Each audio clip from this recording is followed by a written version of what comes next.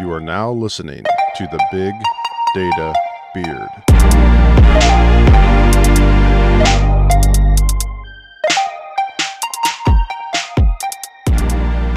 Hi, everybody. This is Corey Minton with the Big Data Beard team, and today we are joined by Dr. Simon Crosby of SWIM.AI. Simon, how are you doing today, sir? Terrific. Thank you so much for having me. Excellent. Well, I've invited my my good friend Brett Roberts to join me on the podcast today. Brett, how you doing today, bud? Doing great. Excited for this one. Excellent. Well, Simon, do us a favor. Why don't you tell us a little bit about yourself and what you do at SWIM?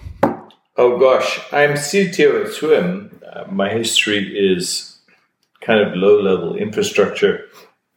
I was co-founder of a company called ZenSource, which built the Zen hypervisor, which ended up, I guess, being a critical piece of infrastructure for Amazon. And then subsequently started a company called Brumim, which used virtualization on a CPU to hardware isolate individual apps running on a device. That was mostly a security play, and now I'm at SWIM. Very cool. So tell me a little bit about how SWIM came to be.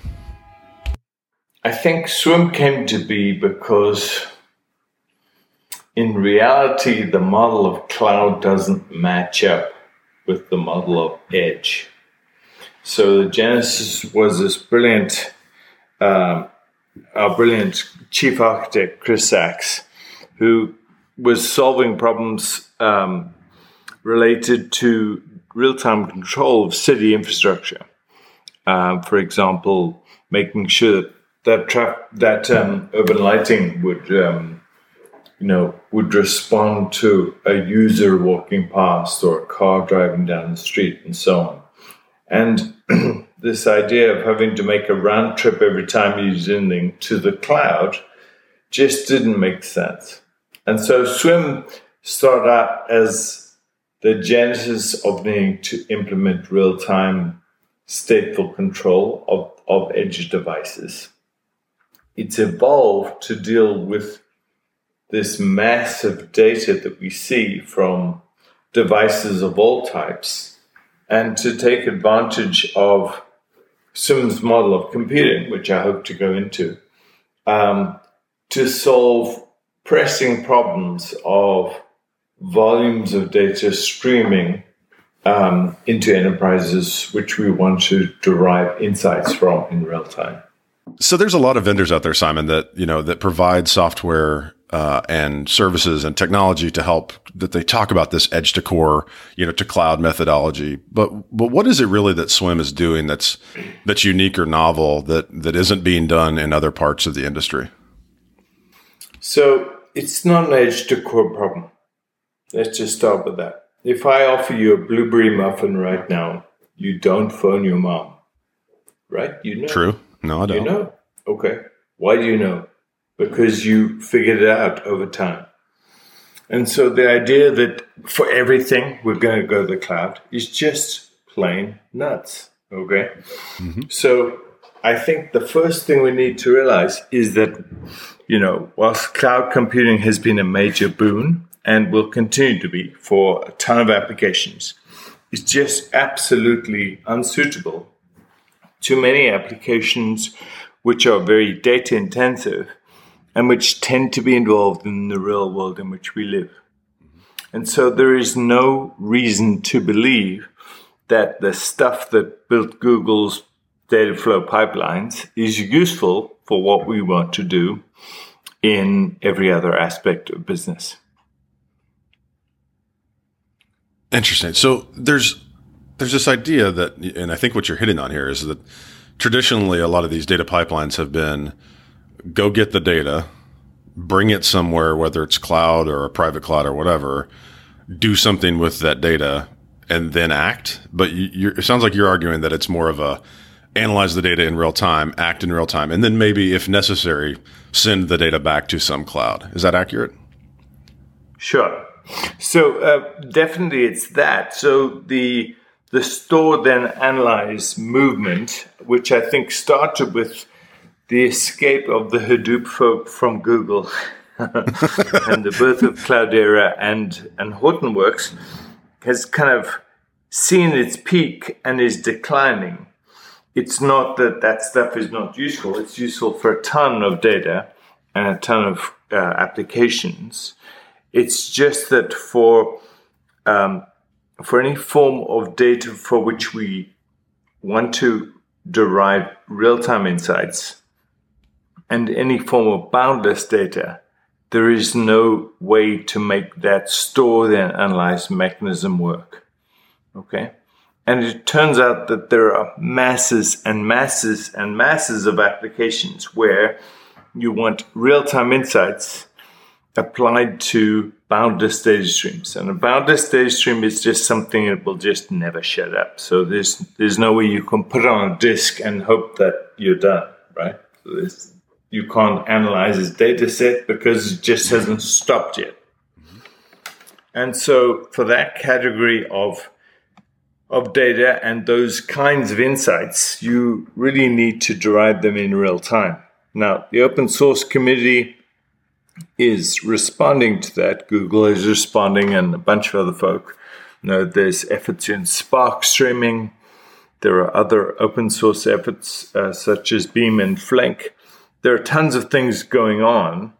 Even the Kafka folk, Confluent with Confluent Cloud and so on, are talking about streaming data.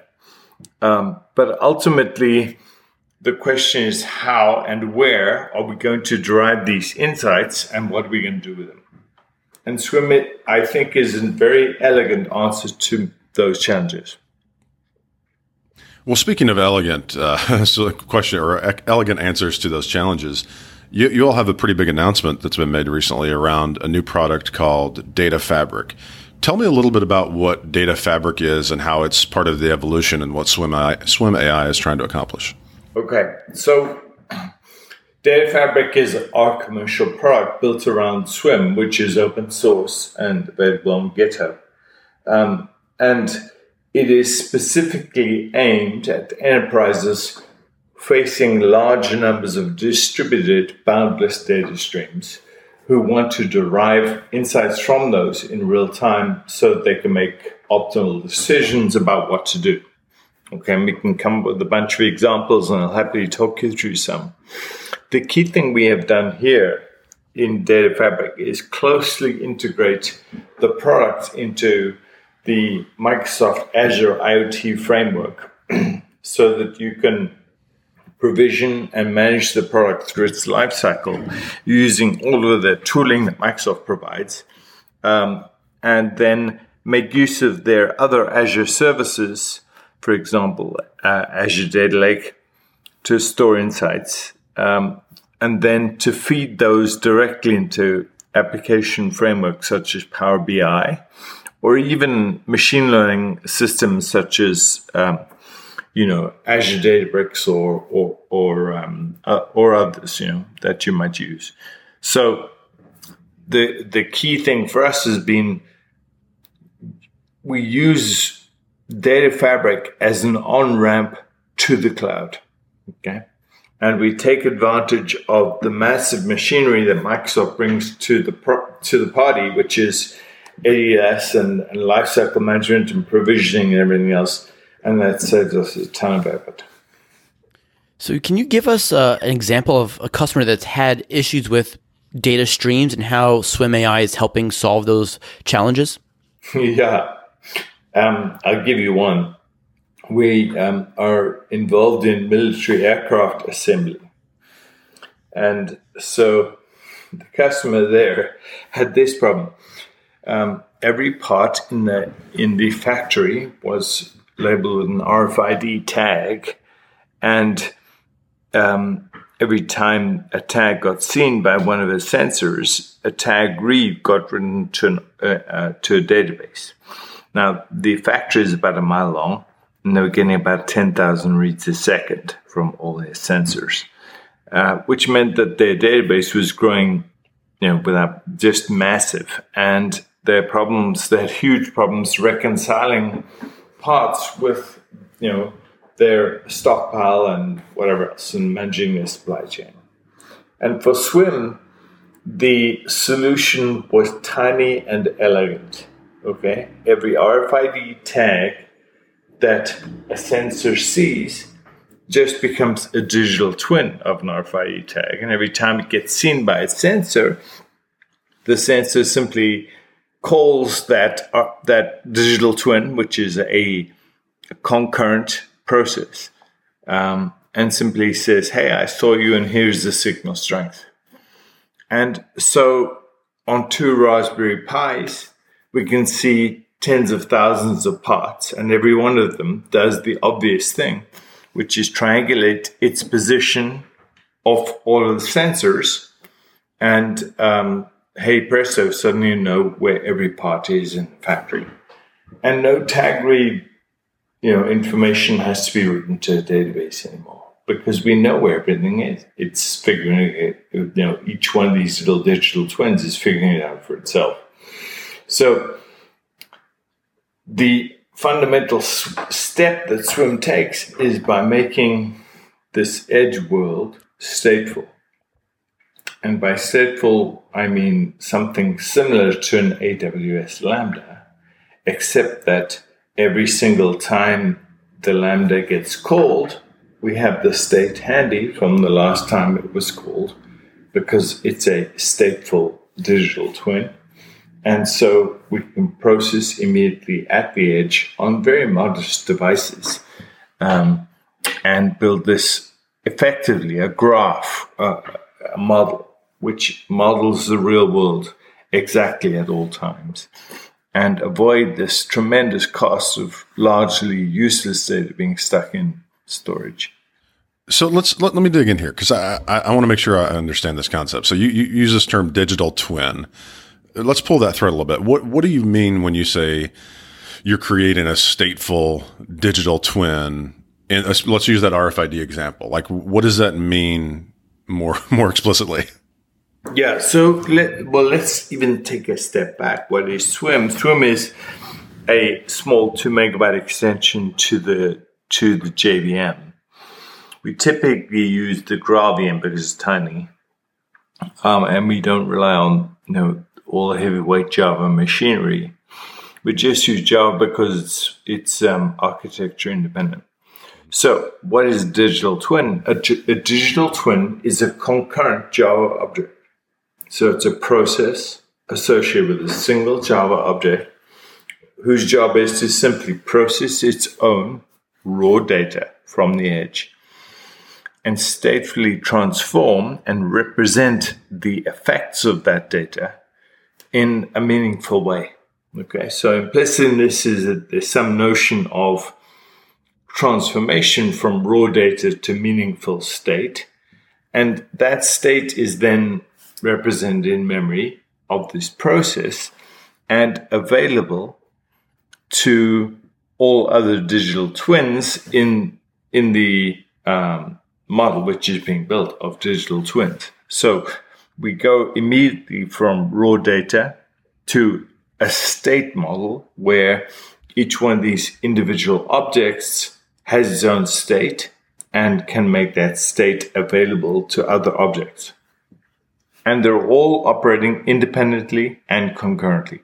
So every one of these little things processes its own raw data and statefully evolves. Interesting. So one thing you said there, though, is that SWIM operates as just a small extension to a JVM. Is that's literally the way SWIM is deployed everywhere? So any deployment involves one or more instances. And an instance is basically provisioned as a container, which contains the JVM, right? And then all the instances in a deployment interconnect using WebSockets. And they talk to each other using a little protocol called Warp.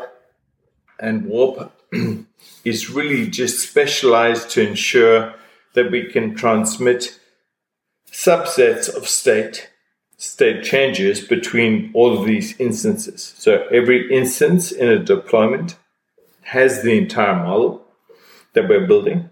And every time one of these objects updates its state, the state changes are automatically streamed between the instances so that every instance has access to all of to the current state of the entire model at all times. It's almost like a distributed ledger. It feels very blockchain-y. Yes and no, as in no. Yeah, I gotcha. So one of the things that we hear that, a lot of organizations, and you mentioned, other vendors, the Kafka worlds, the Confluence of the world, the Sparks, is, they all talk about streaming. But one of the challenges with streams is actually understanding how to build those intelligent data pipelines with these complex streams of data. So how is Data Fabric solving that challenge of actually understanding which are the right pipelines to build?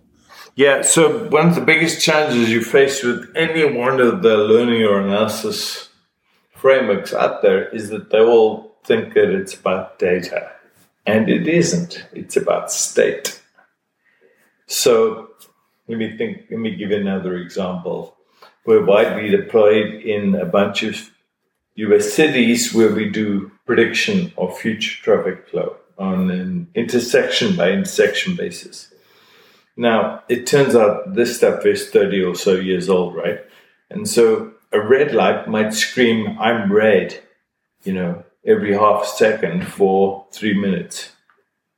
That's a ton of data, but the light is red. I just need to know that. Mm-hmm. Okay? I don't need the raw data.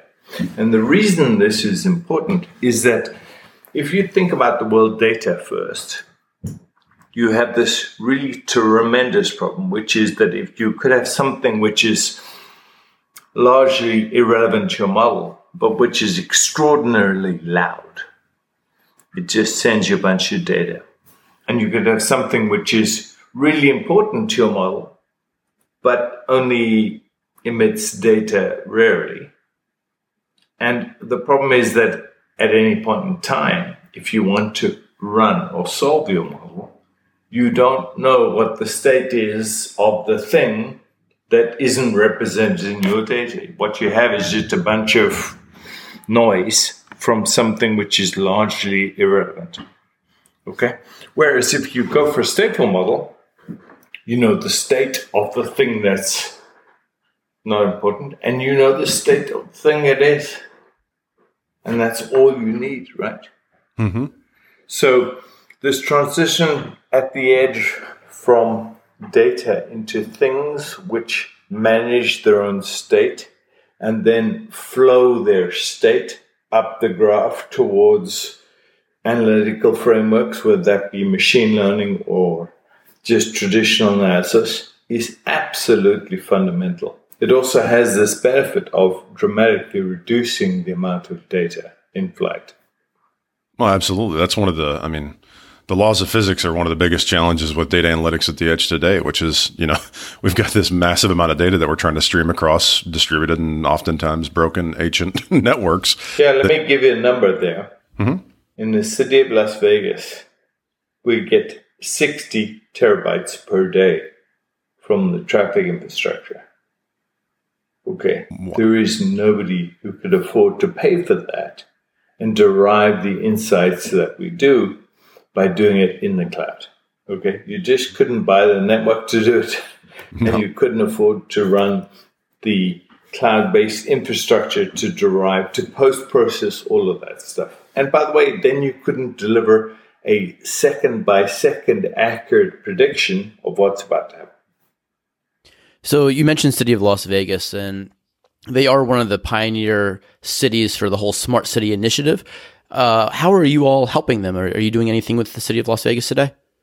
We are. But let's be clear. Selling to city governments is like watching paint dry. You don't want to be doing it. And so our work there is actually interesting in that we work with the company that actually helps them manage their traffic infrastructure, the hardware. And they have rights to the data. Okay? And what we do is we just process the data stream and derive these insights, which are predictions on an intersection by intersection basis. And we present those in an API up in Microsoft Azure, which can be accessed by third parties. which are Uber, Lyft, Audi, whatever, right? All these companies who want better insights into the future evolution of the city infrastructure and who are prepared to pay for that. So when somebody starts to think that SWIM.AI is the right platform, that they want to start to deploy this, does SWIM make this? Do you have like a packaging, or is there a simple interface that you all create that makes it easy to deploy and manage these SWIM.AI instances? Sure. I mean, so anybody who wants to just go and tinker with it can just download stuff off GitHub. The product Data Fabric is available in the App Store, in the Microsoft, for Azure IoT Hub. And you can just download and get going there, and you can manage it and deploy it and everything else using the tools that Microsoft provides. But we have customers who actually use the product not in Azure. They're AWS and Edge based, and so you can also deploy it and use it. Use whatever tools you want. So, talk to me about the partner ecosystem, because we clearly understand that Azure is a massive partner, right? What's the cloud on ramp look like with kind of the rest of the polycloud world? Yeah, I think the edge world is tricky, precisely because every customer has their own particular goals, their own desires in terms of the insights they want to derive from their data. And that's hard. Plus, there's substantial diversity in devices. So the IoT world in terms of startups is challenging because you can't find, it's tricky to find a repeatable business model. So we work heavily with partners who make money delivering the product into specific customer deployments, whether that be oil and gas or in smart cities or even security. So going back to your partnership with Azure, what are some of the integrations with Azure that you see being the most impactful for your users? So the typical integration with Azure tends to be that we reduce this vast amount of data to something that you actually want to store for the long haul, something that's valuable over a period of time. We automatically label it and feed it into ADLS, and then, hey presto, you have your data showing up from transitions from ghastliness at the edge into a well-labeled, massaged set of state transitions which you want to keep for the long haul. Okay, and the format we use there is CDM in ADLS Gen 2. And then you can write apps in Power BI, or if you wanted to use that as input into your machine learning stuff using Azure Databricks, go for it. Okay, what you now have is fabulously labeled data ready to be consumed and used for whatever you want to do analytically, prediction-wise, or whatever it is.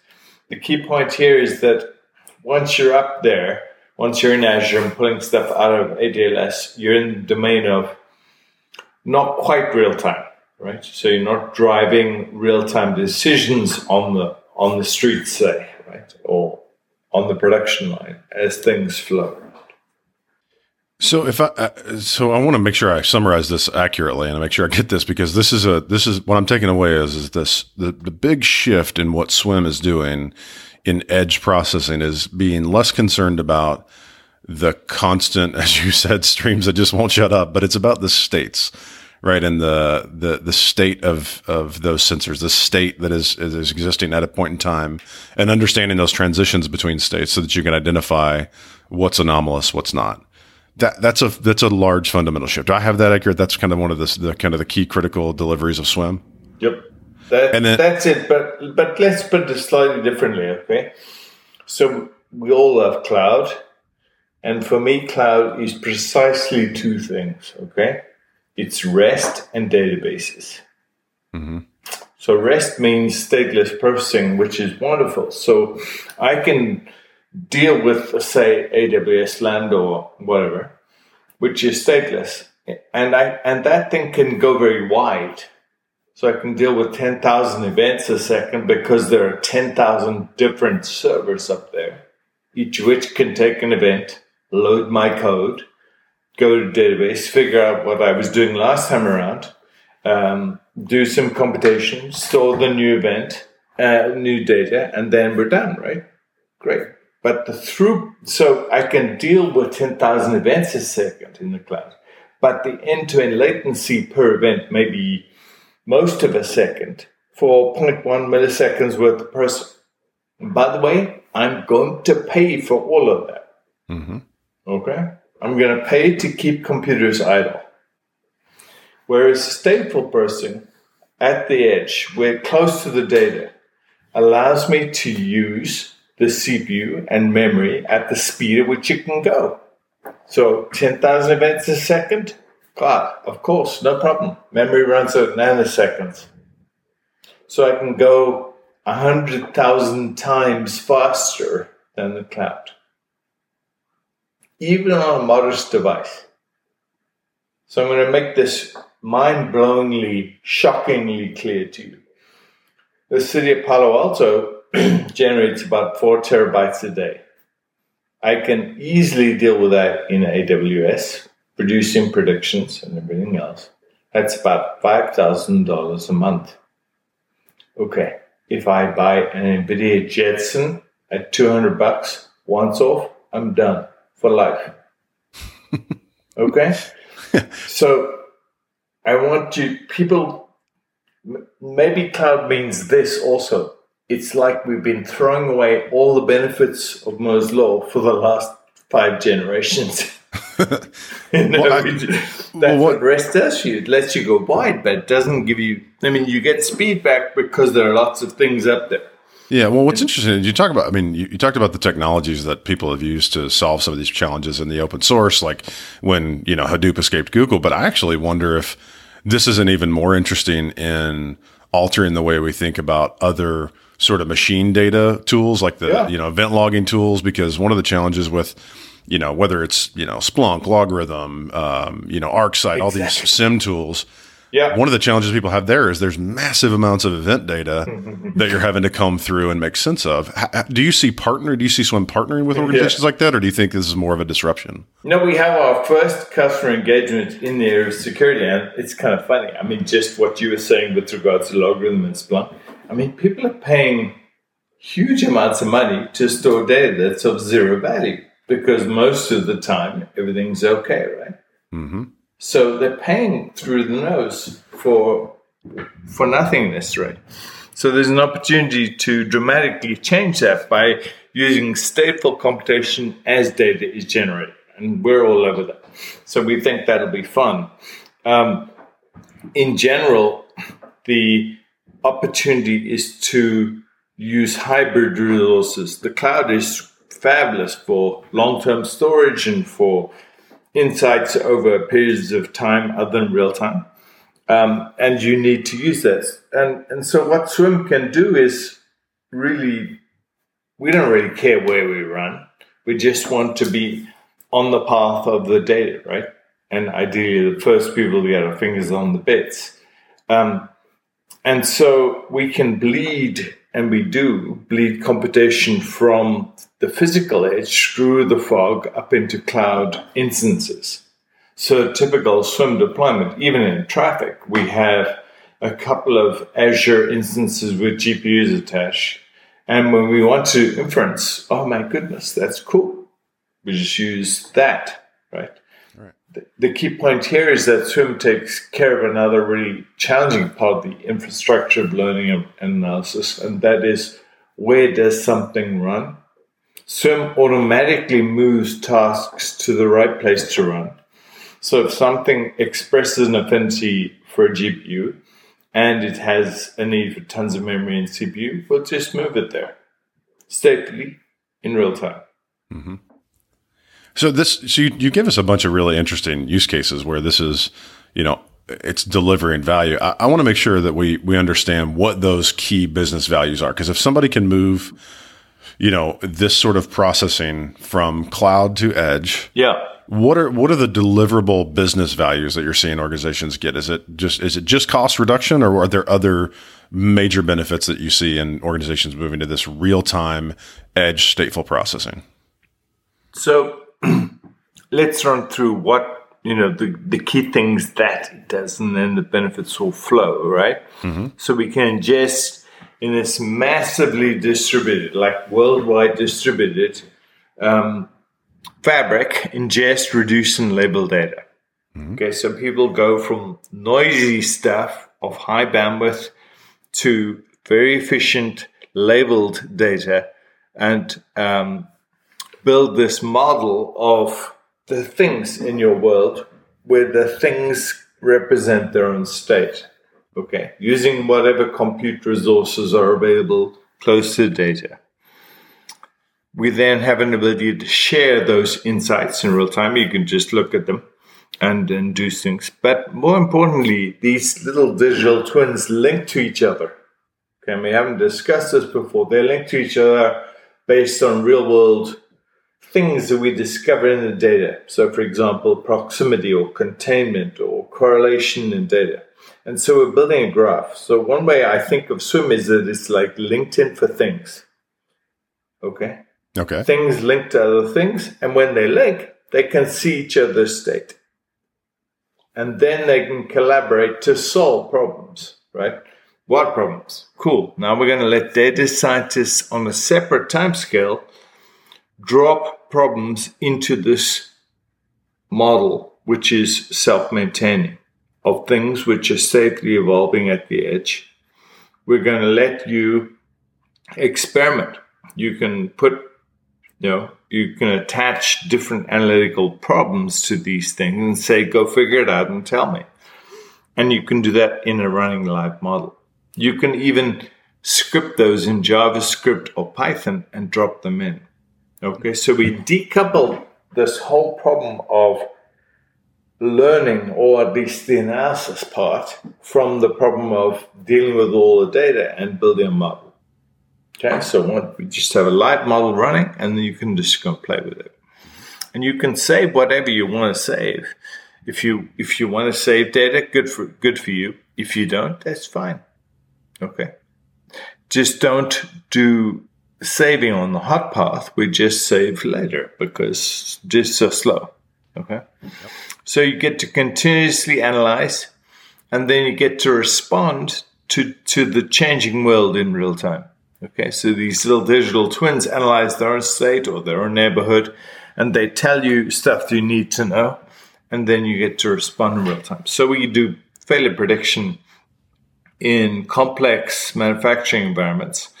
And, we generally get things within a second or two, right? So we save tens of thousands of dollars per run just because they don't make a bunch of stuff that doesn't work. And then it runs lights out. Let me just be very clear on this. There will never be a DevOps culture or Kubernetes for my yogurt factory in Podunk, Illinois. There just won't be. Okay. And yet these people have problems with massive data. Mm-hmm. So this whole thing is designed to be just really simple. Just deploy it, and it'll figure out what the stuff is that's useful to listen to, let you figure out what you want to learn in a very interactive environment, and then you're done. Okay, so no DevOps required. So benefits are low cost, use hybrid resources, cheap to deploy, powerful analytics tool bench. You can do whatever you want, and you get out of this data domain and data ops just automatically because we're building a model for you and taking all the headache out of it, out of the whole process of managing a data flow pipeline. That's incredible. So I'm curious, are you seeing, I know you've mentioned a couple times, like you've mentioned manufacturing, and you've mentioned city, sort of governments with the infrastructure, because that sounds like that was the genesis of what Chris was trying to solve. But are there other industries that you think are prime for deriving value from SWIM and Data Fabric? Sure. So those are both examples at the physical edge. But the data could be arriving fast from anywhere over the internet. So clickstream analysis is huge, right? Or building a model of the current location and state of every mobile handset for a mobile carrier, right? For a mobile operator, where the data arrives essentially, it's their network, but it's over the internet. Right? And so building an in-memory real-time model, which allows customer care or advanced service offerings to be built on top of this model in real, to be able to respond in real time is another use case. So I want to make sure that you understand this model of computing is not tied to physical widgets at the edge, at the physical edge, and little low-powered thingamabobs.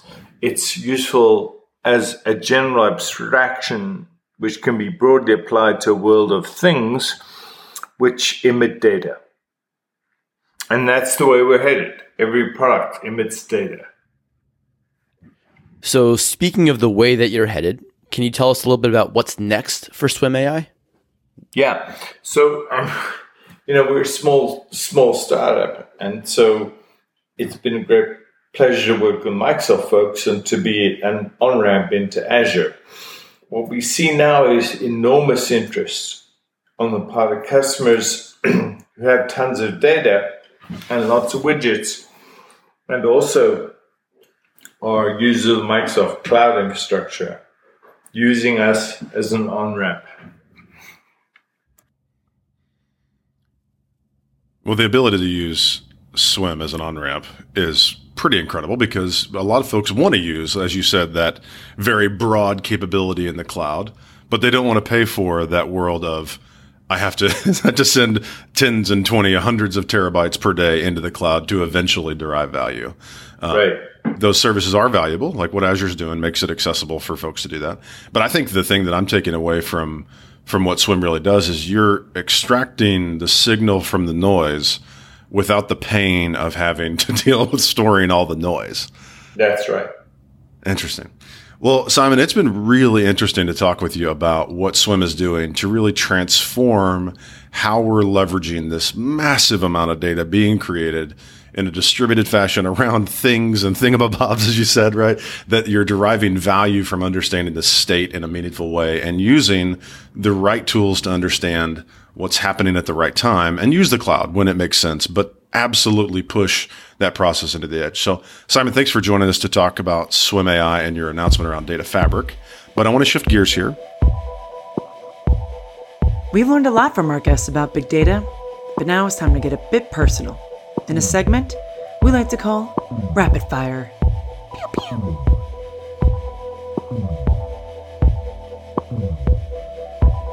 All right. So, Simon, what is the latest book you've read that you would recommend to our listeners? That's a fascinating thing. At the moment I'm reading a bunch of scientific papers, so I'm going to skip on the book piece because I've been deeply immersed in a bunch of papers on machine learning. So if you'll permit me, I'll give you a little tour there. The really interesting question is whether all this fuss about machine learning algorithms, which is basically just nonlinear optimization or statistics, actually is any better than traditional statistical regression type predictions. And the answer is, kind of not. So there's some fascinating papers out there, and I'll happily provide you links. You can give them to your listeners in your show notes. But ultimately, I'm trying to debug this passion that everybody has about AI and machine learning. And it turns out, because I'm a statistician by training, that there isn't a whole lot of new stuff in it. It's wild, but what I was just thinking is you're going to make a lot of students who are getting their doctorates in statistics and machine learning really sad that the crazy copious amounts of papers, the Cambrian explosion of machine learning algorithms that we're going through right now may or may not be producing anything useful. That's a sad state of affairs. Fundamentally new. I mean, they may work, but yeah, the math is old. It's just a deployment methodology that's changing on a scale. Interesting. Cool. So if you had a song to play when you walk on stage for a conference that you're presenting at, what would that song be? That's it. A good question. I would say be something by Eric Clapton. I have to go and think a bit. Good choice. Like that? I'm on a Clapton theme at the moment. All right. Clapton kick. I like it. All right. So what piece of technology is currently making your life worse? Making my life worse? Yep. No, I don't have any of those. I throw them away. Smart. The right answer. All right. So what is your biggest personal money pit right now? My biggest personal money pit probably is Uber. I much as I hate Uber, it's a very convenient way of getting around. And I just spend too much money on. Rather than drive myself and sit in traffic, I can be productive, sitting in Uber. That sucks, but anyway. Do you all get the emails at the end of the year from Uber saying this is how long you spent in the car, how much you spent? Oh, it's embarrassing to read. It's embarrassing to read, and I'm like a platinum member or something, but whatever. Yeah, I actually just recently shifted from Uber to Lyft for two reasons. One, because you get Delta points with Lyft, and I'm a total Delta geek. Oh, you do? That's you get.